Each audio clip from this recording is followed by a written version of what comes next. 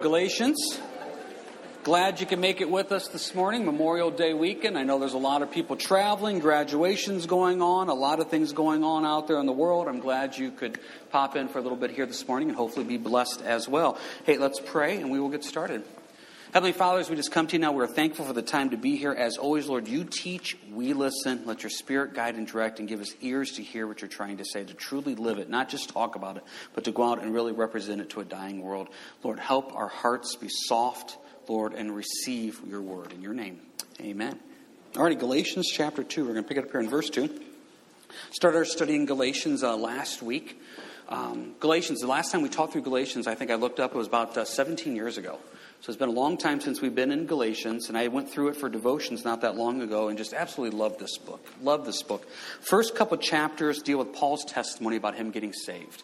And it's neat to hear that story. And there's some neat little tidbits in there as well. Like when Paul got saved, he went and spent 3 years alone with the Lord in the desert. That's a pretty good discipleship program. He didn't really start public ministry for 10, 15 years until after he got saved. We talked about that the last couple of weeks.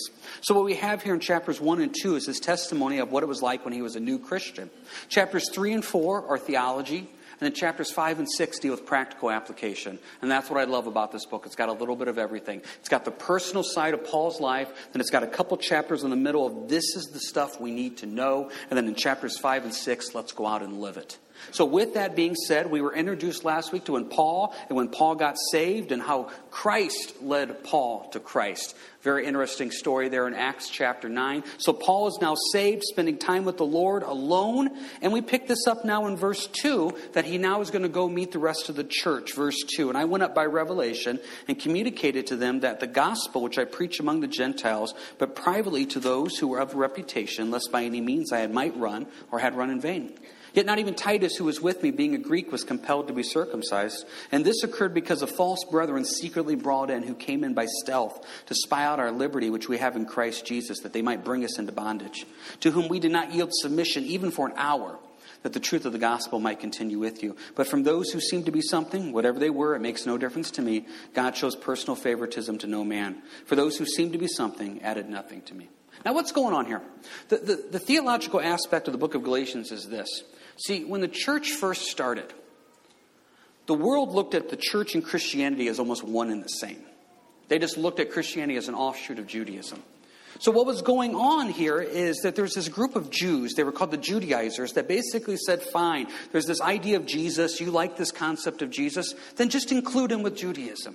So you want to get saved by Christ, but continue the law, make sure you're following all the dietary rules, make sure you're following all the cleanliness, purity rules, make sure your boys get circumcised, do all those things and just add Jesus to the mix.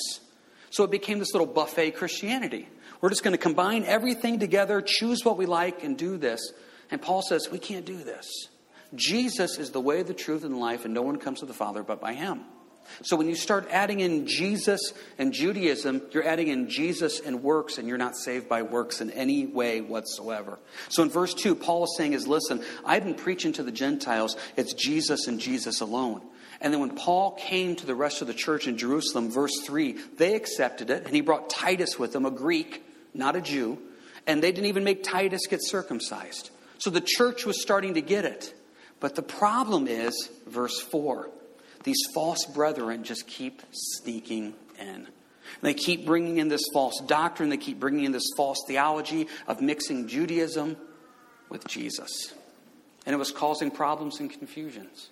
Because the Jews wanted to be saved through Christ, but keep Judaism. The Gentiles, remember a Gentile is anybody who is not Jewish. They're like, well, wait a second. I thought we're saved by Jesus. Why are you making us follow the law? It became this confusion. And so what Paul says is we have to battle this false theology. And that's what he's talking about here, is it's Jesus and Jesus alone. Now, nowadays, today, we don't really deal with this type of stuff.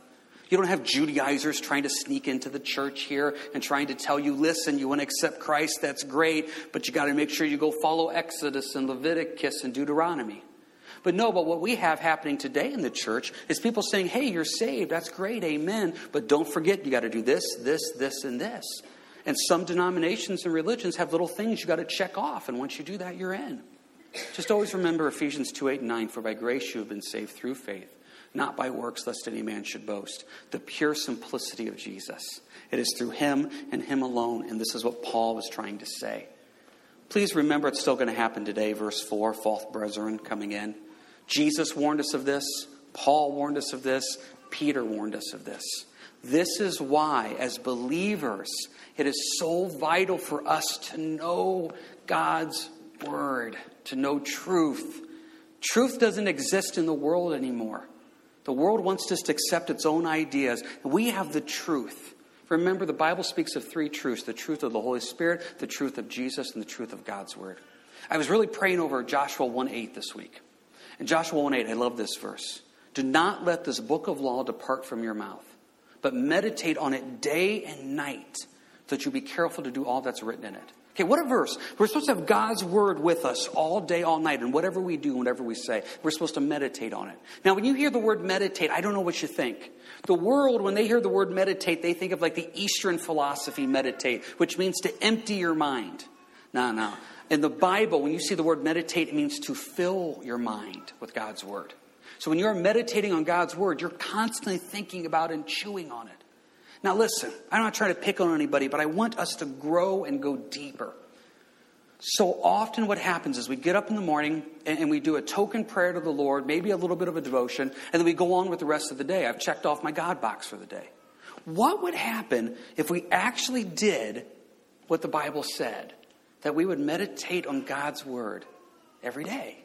What would happen is if we would have a free moment, instead of flipping through 50 different channels or doing this or that, we'd stop and say, I'm just going to read a little bit. I'm reading through the Psalms. I'm going to read through Galatians and just kind of chew on it. What would happen if we put scriptures up in our house? What would happen if we put them in our car to constantly remind us? Not a legalistic, not a have to, but if I really stop and say, Lord, I really do believe that you are telling me I need to be chewing on your word daily, regularly, throughout the day, and it's going to make a difference in my life and in my family and everything that happens. Because I'm going to be focused on you. Because the Bible says in the book of James, I'm just a vapor that appears for a little bit and disappears. So who am I to plan anything? Lord, you lead me, you guide me, and I want this to be. Because that way when the false teaching comes in, you've been in the Word and you know it's not true. I use this example all the time. Remember years ago where the guy put the billboards up saying Jesus was going to return? I think it was 2011 or 2012. And people would come up and say, hey, what do you think about this? And the answer is pretty simple. I don't think it's true. Because if the Bible tells me that no man knows the day nor hour, and I got a guy on Route 6 with a billboard telling me the day, it either means God's wrong or he's wrong. I know he put a lot of money in the billboards, but he's wrong. The Lord is truth. I know that by being in God's word, because God's word is truth. So meditate on it day and night. Because when you have that purpose, go back to verse 2. Lest by any means I might run or had run in vain. What's it mean to run in vain? That word vain means useless, empty, nothing. Have you ever had a day that was completely free and open? You were so excited. You had nothing going on that day. And by the time the day ends and you're going to bed at night, you look back on the day. What happened? Where'd the time go? What did I even accomplish? What did I even do? How often do we run a day in vain?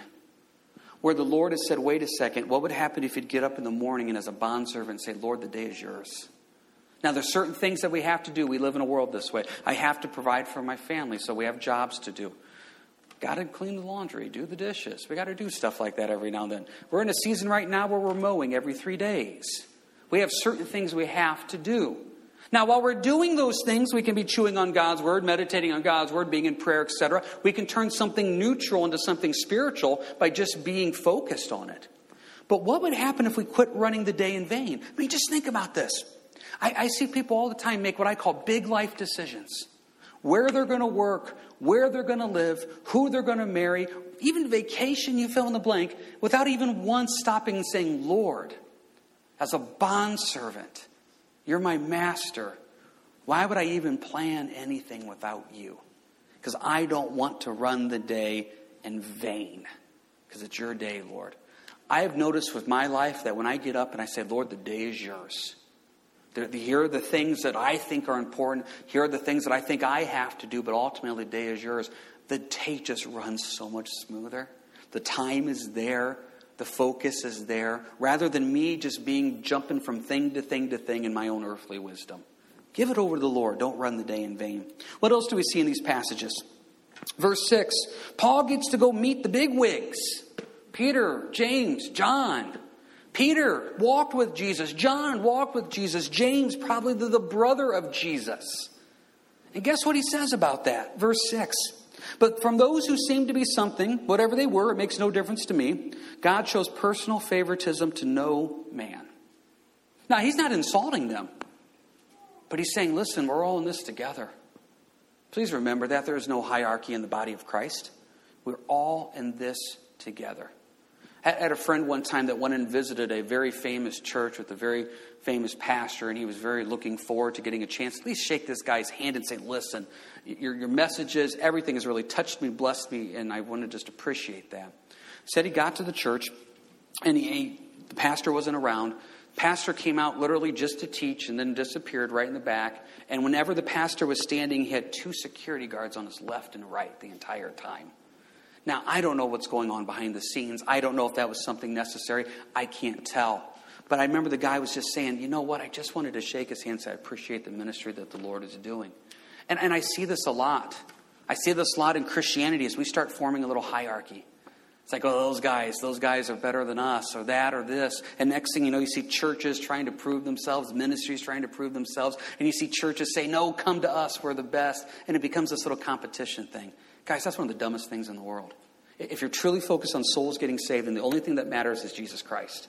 And then our job as a church is to equip the saints to go out there and spread the gospel. That's what our job is. It's not about building our little kingdom here.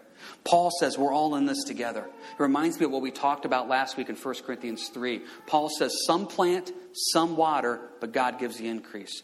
Listen, we all want to pick the fruit off the tree. We all want to lead people to Christ. That's an amazing point. To be there and to see eternity changed for somebody is amazing.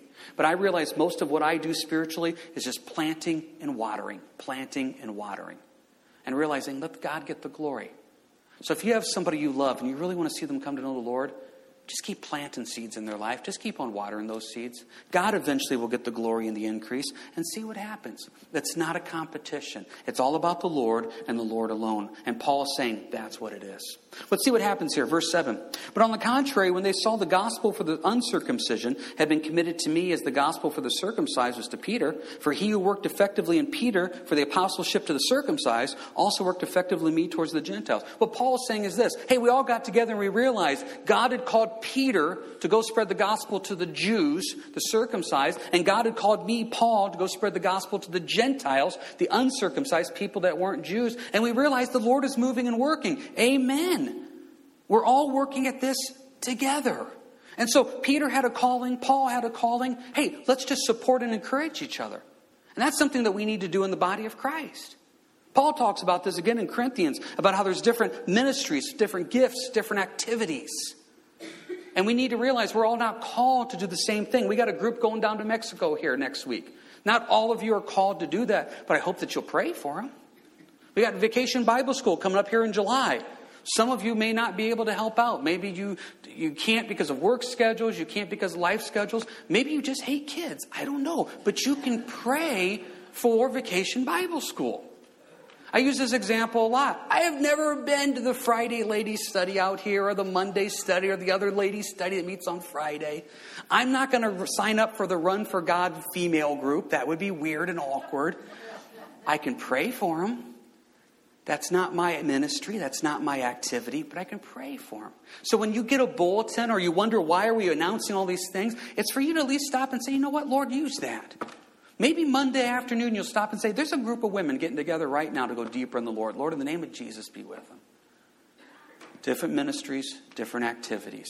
So what Paul is saying, hey, Peter, you take the gospel to the Jews. I'm going to take the gospel to the Gentiles. Amen. Verse 9, and when James, Caiaphas, that's Peter, and John, who seemed to be pillars, perceived the grace that had been given to me, they gave me and Barnabas the right hand of fellowship, that we should go to the Gentiles and they to the circumcised. We got together. We saw the Lord's plan. Let's go do this.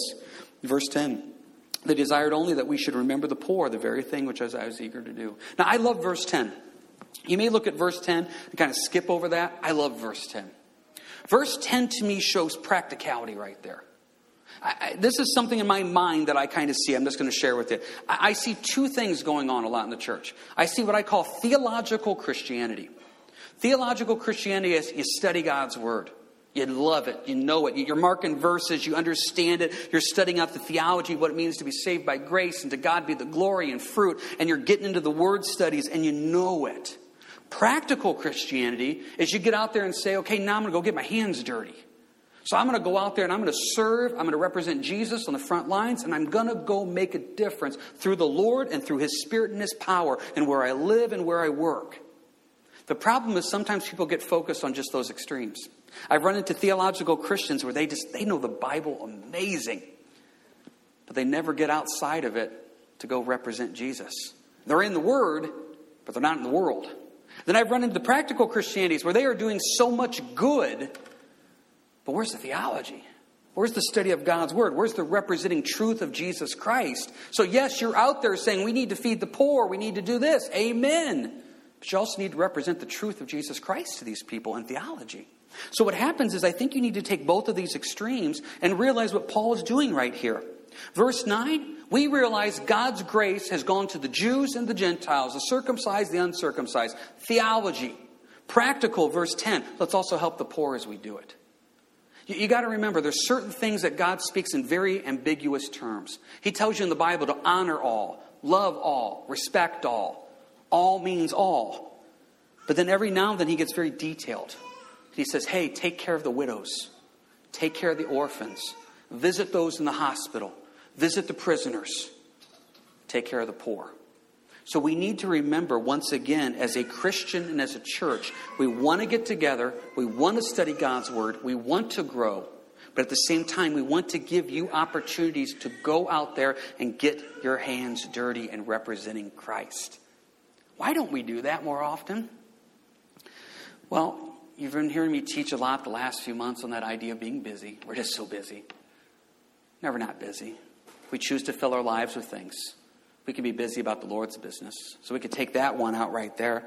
What's the real reason we don't want to go out there and do the practical Christianity? I think for a lot of us, it makes us uncomfortable. We're going to go deal with people, a socio-economical class that maybe we're not used to. And so therefore, I don't want to do it. As we've joked out here before, hey, let's all be missionaries to the upper middle class, to the suburbs of America. That's where we're called. What happens if that's not where we're called? What happens if we're called to go places that we never thought we were going to go? Deal with people we never thought we were going to deal with because they need to know Jesus Christ. Are we willing to go out there and do that? I think of this example from the Old Testament. It's from 2 Kings chapter 4. I'll just share the story with you real quick. There was a widow that lost her son. So she comes to Elisha and she says, my son has died. And she goes, I want you to come and pray over him. And Elisha says, I will, but I'm going to send out my servant Gehazi. Gehazi, you get going and you go to this child. Take my staff and you go up to this dead child and you touch this child with my staff. So Gehazi takes off and goes first. He comes to the child and Elisha and the mom are coming later. And Gehazi goes to the child, takes the powerful staff of Elisha and goes and touches the dead child. And guess what happens? Nothing. So now Elisha and the mom show up and Gehazi says, I touched the child with the staff. Nothing happened. So Elisha now goes into the dead child. And the Bible says, lays on top of the child. Nose to nose, head to head, arms to arms, feet to feet. Literally lays on top of the child, prays for the child. And guess what? The child is miraculously resurrected. Now what does that show us? What I see is this. We want the ministry of Gehazi. I want to touch people with the staff from a distance. I don't want to get in there real too much. I mean, I love them and I care for them and I don't want anybody to go to hell.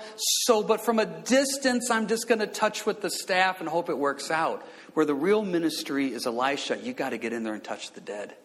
You got to get in there and get involved in people's lives to really represent Jesus Christ. I see so often as Christians, we do everything we can to make ourselves comfortable in this world. Where the Lord said it's not about being comfortable. It's about seeing souls get saved. So let's not try to build us up. Let's go represent Christ. And sometimes that means we go out there and we touch the dead. Practical Christianity mixed with theological Christianity. Well, what happens is this whole debate now of Jews and Gentiles comes to a head, verse 11. Now, when Peter had come to Antioch, I withstood him to his face because he was to be blamed. For before certain men came from James, he would eat with the Gentiles. But when they came, he withdrew and separated himself, fearing those who are of the circumcision. And the rest of the Jews also played the hypocrite with them, so that even Barnabas was carried away with their hypocrisy. But when I saw that they were not straightforward about the truth of the gospel, I said to Peter before them all, if you, being a Jew, live in the manner of Gentiles and not as the Jews, why do you compel Gentiles to live as Jews? What was happening was this. Peter, when he was around the Jews, he would act like a Jew. When he was around the Gentiles, he would start acting like a Gentile. Now, wait a second here. There's a problem. So Peter's hanging out with the Gentiles, and he's enjoying pork chops and everything else. He goes back to the Jews, and it's like, oh, no, that's not the way I'm going to live. I'm going to eat different. I'm going to live different and act different. And what happened was there was a hypocrisy going on. The Bible says here that he was playing the hypocrite. Hypocrite's a really interesting word. It literally means two-faced. It comes from the Greek, which you would use as an actor. That when you would get on the stage, you would literally have another face. And when you got off the stage, you're back to your regular person. So you literally were two-faced. What happened is it became a term that we use now of you're fake. I don't know who I'm dealing with. So fine, I see a Sunday morning. You're clapping. Brought your Bible. You're marking a verse. Amen. Praise the Lord. I run into every now and then throughout the week. We shoot texts back and forth, whatever. And there's something about this and that and prayer and God. But then I get a message from somebody else saying, hey, have you heard about Fred over there? No, what's going on with Fred? Well, this, and this. The same Fred that I see at church. Same Fred that's praying about this ministry. The same Fred that says he feels led to do this. That's a two-face. That's a hypocrite. And so what happened was Paul comes up to Peter and it says, I withstood him to his face. Verse 11, withstood, I opposed him. In the Greek, that's the same word on how we're supposed to deal with Satan. We're supposed to oppose it, withstand it, fight it.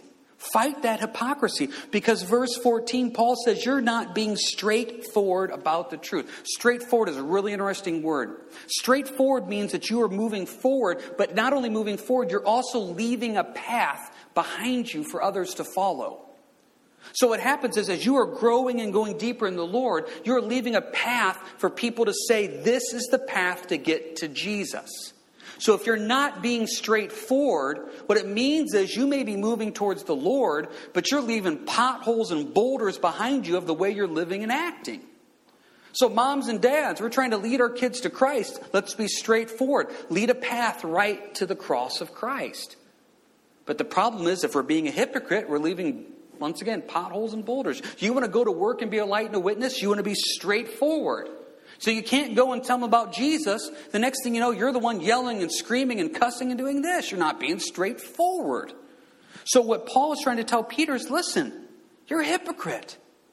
You're telling people to get saved, but the path you leave leads them down a path that does not take them to Jesus.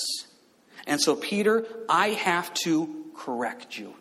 What does he tell him? Verse 15. We who are Jews by nature and not sinners of the Gentiles, knowing that a man is not justified by the works of the law, but by faith in Jesus Christ. Even we have believed in Christ Jesus that we might be justified by faith in Christ and not by the works of the law. For by the works of the law, no flesh shall be justified. But if while we seek to be justified by Christ, we ourselves are also found sinners, is Christ therefore a minister of sin? Certainly not. I can't tell people to be saved by Jesus, then go say, I'm going to do the law. I can't tell people you don't need the law, but then tell people to need the law. Peter, you're being a hypocrite. Verse 18, for if I build again those things which I destroyed, I make myself a transgressor. Peter, we have destroyed the law through the fulfillment of Christ on the cross. Why are we telling people to go back and redo it? For I, through the law, died to the law that I might live to God. I have been crucified with Christ. It's no longer I who live, but Christ lives in me. And the life which I now live in the flesh, I live by faith in the Son of God who loved me and gave himself for me. I do not set aside the grace of God, for if righteousness comes through the law, then Christ died in vain. Peter, for telling people to follow the law, then why did Jesus have to die on the cross? Now, we understand that. You guys aren't coming up to me after Sunday saying, James, I really think we should get back into Exodus, Leviticus, and Deuteronomy. You guys know that. So what do we take out of this? You see biblically here how to correct somebody. And this is where the message takes a turn, people. We're called as believers. If we see a fellow brother or sister in the Lord who's not doing something properly in order, they're being unbiblical, we have a spiritual responsibility to go to them lovingly and say, I love you enough, but you're wrong. Now, we just talked about this a couple Wednesdays ago. Because in Ezra 9 and 10, what had happened was Ezra is coming back to rebuild the nation of Israel spiritually. And the priests and the Levites had taken these pagan wives. So Ezra comes back and says, you guys can't do this. You can't. You can't say you're going to be the leadership spiritually of Israel, but bring in this pagan idolatry with you. So we talked a little bit about this. So I'm going to repeat some of these points here because you see how Paul does this with Peter. Now, why don't we do this? Why is it so difficult for us to do? I think there's a few reasons. Number one, we don't want to hurt or lose friendships and relationships. I've known this person all my life. I live with this person. I work with this person. This person's my friend, my brother, my sister, my cousin, my mother, my father, fill in the blank. And I have to deal with this person on a regular basis. So if I go and tell them, hey, I love you, but what you're doing is wrong, it's going to hurt a relationship and make it very awkward. Think about what you're really saying. It's more important for me to be comfortable with this person in sin than to love them enough to tell them the truth.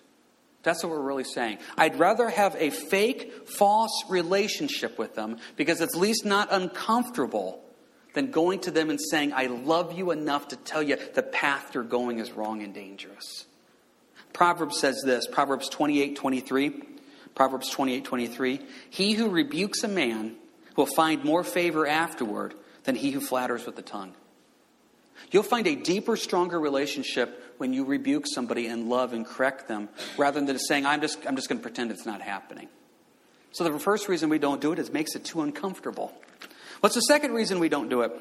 Well, who am I to go say anything? I mean, I look at my own life, and there's things in my life I know are wrong, and so why should I go correct this person when I look at me? Let's just be straightforward about that. If you know there's things in your Christian walk that are wrong, that's keeping you from being a light to other people, then it sounds like you need to go be with the Lord alone to get those things taken care of. Through a time of repentance and confession and communion, saying, Lord, I'm giving this to you because this is keeping me from doing the ministry that you've called me to do. Number three, I just don't like confrontation. I just don't like arguments. I just don't like fights. I just don't like that type of stuff. Can you imagine if Jesus had that personality? The Pharisees came up to Jesus. They wanted to attack him. And Jesus said, sorry, guys, I just don't want to fight, and walked away. No, you stand for truth. Listen, if we really do believe, Genesis through Revelation, we really do believe this book is true, then why would we not take this truth and apply it to every aspect of our life? Why would we not go to people that we love and care and say, I love you so much that I see the path you're going and it's going to hurt you and harm you, and I want to remind you of what the Lord says because I care for you. Now, this happens a lot with what I do. And usually one of four things happens. One, nothing. Just completely ignored. It's like it never even happened. Two, anger. You have opened a closet door that they wanted no one to see. And anger, frustration. Three, I hear you. I understand what you're saying. Thanks. That's all. Nothing more? Nope, not going to talk about it. Number four, you're right. Pray with me. Pray for me. Help me. What can we do? That's the one you're looking for is number four. But I know this. The Holy Spirit convicts of sin, righteousness, and judgment. It's my job to present the truth. And as I present the truth, it's the Holy Spirit and that person's job then to figure it out. So let's make sure we're doing this biblically. Can you go with me to Galatians 6? Because you got to do it biblically, folks. If you don't do it biblically, it will not go good in any way whatsoever. And I've seen people do it, and it's not scriptural. How are we supposed to do it? Galatians 6, verse 1. Brethren, if a man is overtaken in any trespass, you who are spiritual, restore such a one in a spirit of gentleness, considering yourself, lest you also be tempted. Bear one another's burdens, and so fulfill the law of Christ. For if anyone thinks himself to be something, when he is nothing, he deceives himself. Let each one examine his own work, and then he will have rejoicing in himself alone and not in another, for each one should bear his own load. Now there's 4 points right here. First thing that you see is when you want to go talk to somebody, you need to make sure that you're talking to a brethren and that you're doing it in a spirit of gentleness. Verse 1, gentleness. It's not a holier than thou. It's not, let me tell you everything you're doing wrong. I love you enough to care, to get involved in your life. So it's a spirit of gentleness. Number 2, you who are spiritual, verse 1, restore. It has to be Spirit-led. This is not a off-the-cuff emotional reaction that I'm really ticked at what you did, and so I'm going to let out 10 years of frustration on you. No. I am prayed up. I am fasted up. I am ready. And the Lord is going to open a door at His time frame. And I'm going to be purposeful about this conversation. I'm going to look this person in the eye. I'm going to call him. I'm going to email him. I'm going to text him and say, I care for you. And the path you're going is going to cause harm. So it's done in gentleness. It's Spirit-led. Next one, verse 3, you're humble about it. You're humble. Because there's a part of it that you stop and you realize, I'm no better than them. Verse 4, let each one examine his own work. So I'm not going to go in here and be a hypocrite. I'm going to be honest. I struggle with things. I do this. I'm not saying it's perfect. You know, I try to be honest with people, saying I don't got it figured out. If someone's going through a difficult time, I'll stop and say, listen, I don't want to say I know what you're going through. I don't know what you're going through, but I know the goodness of the Lord. I want to tell people, listen, you're in a really tough spot, but I want to remind you to glory in tribulations. Marriage, hey, will you pray for me as I pray for you? If I give somebody a verse about going deeper, I say, hey, you pray for me and I'll pray for you. Let's do this together as a team. So we have gentleness, Spirit-led. There's a humbleness about it. And what do you give them? You give them scriptures and Jesus. No one cares what you think. It's scriptures and Jesus. So often when we go talk to someone, it's, well, I think. No, let me tell you what God's word says. Let me tell you what the nature of Jesus is. Let's just stick to Scripture. Because when you start getting into what you think, it becomes emotional. It becomes personal. Sometimes it becomes vindictive. No, I just want to give you what the Scriptures and what Christ says. So when you give the truth of the Scriptures, God's Word doesn't return void. That's the beauty of just giving them the Lord's Word. So often I have people come up to me and they'll say something like this. Hey, I'm having a situation with somebody. I'm going to tell them this. Can I run by you what I'm going to tell them? I usually say no. Because the details don't matter. The Holy Spirit will give you words. But what I will do is this. What scriptures are you planning on sharing? Let me know those. Let's check to make sure we got God's Word covered. Because what happens is we want someone else's okay. Remember what Matthew 18 says. Matthew 18 says, if somebody's doing something they shouldn't, you're supposed to go to them and them alone. Paul went to Peter and addressed Peter personally. What do we do as Christians so often? Well, I'm really concerned about Fred, so I'm going to talk to 10 other people about Fred. But I'm never going to go talk to Fred, but I'm just really concerned about him. I'm so concerned about Fred, I'm going to talk to everybody else about him. Well, maybe you need to go talk to him. Oh, I don't know what to say, so I'm going to talk to everybody else first to help me figure out what to say. No, you go to Fred. Fred, I love you, man. I don't even know what to say. But I'm concerned about you, and I see you going backwards instead of forward spiritually. I'm concerned. What's going to happen? Probably one of those 4 things. Silence, anger, a quick little, fine, thanks. Or maybe they'll stop and say, I really need this. Will you pray for me? I don't know what's going to happen. I just know that we need to be faithful to present the message. And that message needs to be presented in gentleness, Spirit-led, humbly, and giving them scriptures in Jesus. When you do those 4 things, it's between them and the Lord and what to do.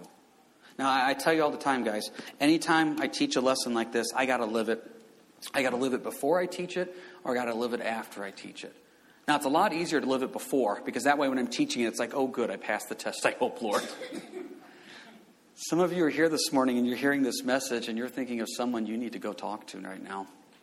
And you don't want to do it because of those reasons we said. It's awkward. It's difficult. I don't like confrontation. I don't know what to say. And there's 100 reasons why not to do it. But there's one reason to do it. You love them.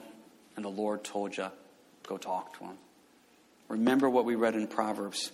You'll find more favor afterwards because you have represented the truth than you will by just flattering them and saying, I don't want to say anything. Man, I don't get that. I've never understood that. I'm not trying to step on people's toes. I'll have people come to me and say, I am so concerned about this person. Oh, have you talked to him? No, I don't want to talk to him because I don't want to cause an issue. There already is an issue. They're spiritually falling apart. That's the issue. Prayerfully do it. Gentleness, Spirit-led, humble, and scriptural. Flip this around real quick. If somebody comes to you in a spirit of gentleness, humbleness, spirit-led, and scriptural, listen for a second. Just listen for a second. Dawn corrected me on something. Actually corrected me on 2 things in the last couple of days, but I don't want to go into too much detail because she was wrong. But the point is, when she first told me, she was wrong. I don't know what happened. Then she became right. But when she first told me, I knew she was wrong. And she did it properly. She did it really good. I give her credit for that. It was something where she came and her voice was calm. It was collect. It was spirit-led. It was humble. And by golly, that gal even had a couple verses to share with me. Now, when I heard it, I knew immediately she was right. I just didn't want to deal with it. I knew she was right. Came back later, it's like, you were right. But the thing is, you can do it properly and the person still just doesn't want to hear it. You can't control that, folks. The only thing you control is that in the spirit of love, I'm going to go do this. And what it comes down to is this. I love Jesus in truth more than I love you. And so since I love Jesus in truth more than I love you, I will always present Jesus in truth to you because I love you enough to present that to you. Gentle, spirit-led, scriptural, humbly. Hey, let's pray this into our lives. This is not an easy lesson. This is not a fun lesson. But it's a lesson where sometimes we have to do this. This is the beauty of going verse by verse through the Bible. It's because you come across something like this and it's like, okay, Lord, I need to be reminded every now and then I am an ambassador of truth. I'm not here to represent James. I'm here to represent Jesus. Worship team, if you want to come forward. Heavenly Father, as we come to you, if there's someone you laid on our heart right now that we need to lovingly go to them and say we're concerned, I pray that you would give us the boldness to do that, the scriptures to do that, the spirit-ledness to do that, the humbleness, the gentleness to represent you. I pray their heart is softened and open. I pray our heart is softened and open as we do it too, that we could be receivers of correction if we need to as well. Give us ears to hear what the Spirit is saying, Lord, and then to follow through on it. We love you. We praise you, Lord. This is a difficult lesson to practically apply, but sometimes it is needed and necessary, and let us have the boldness to do that, to represent truth. We love you, thank you, and praise you in your name.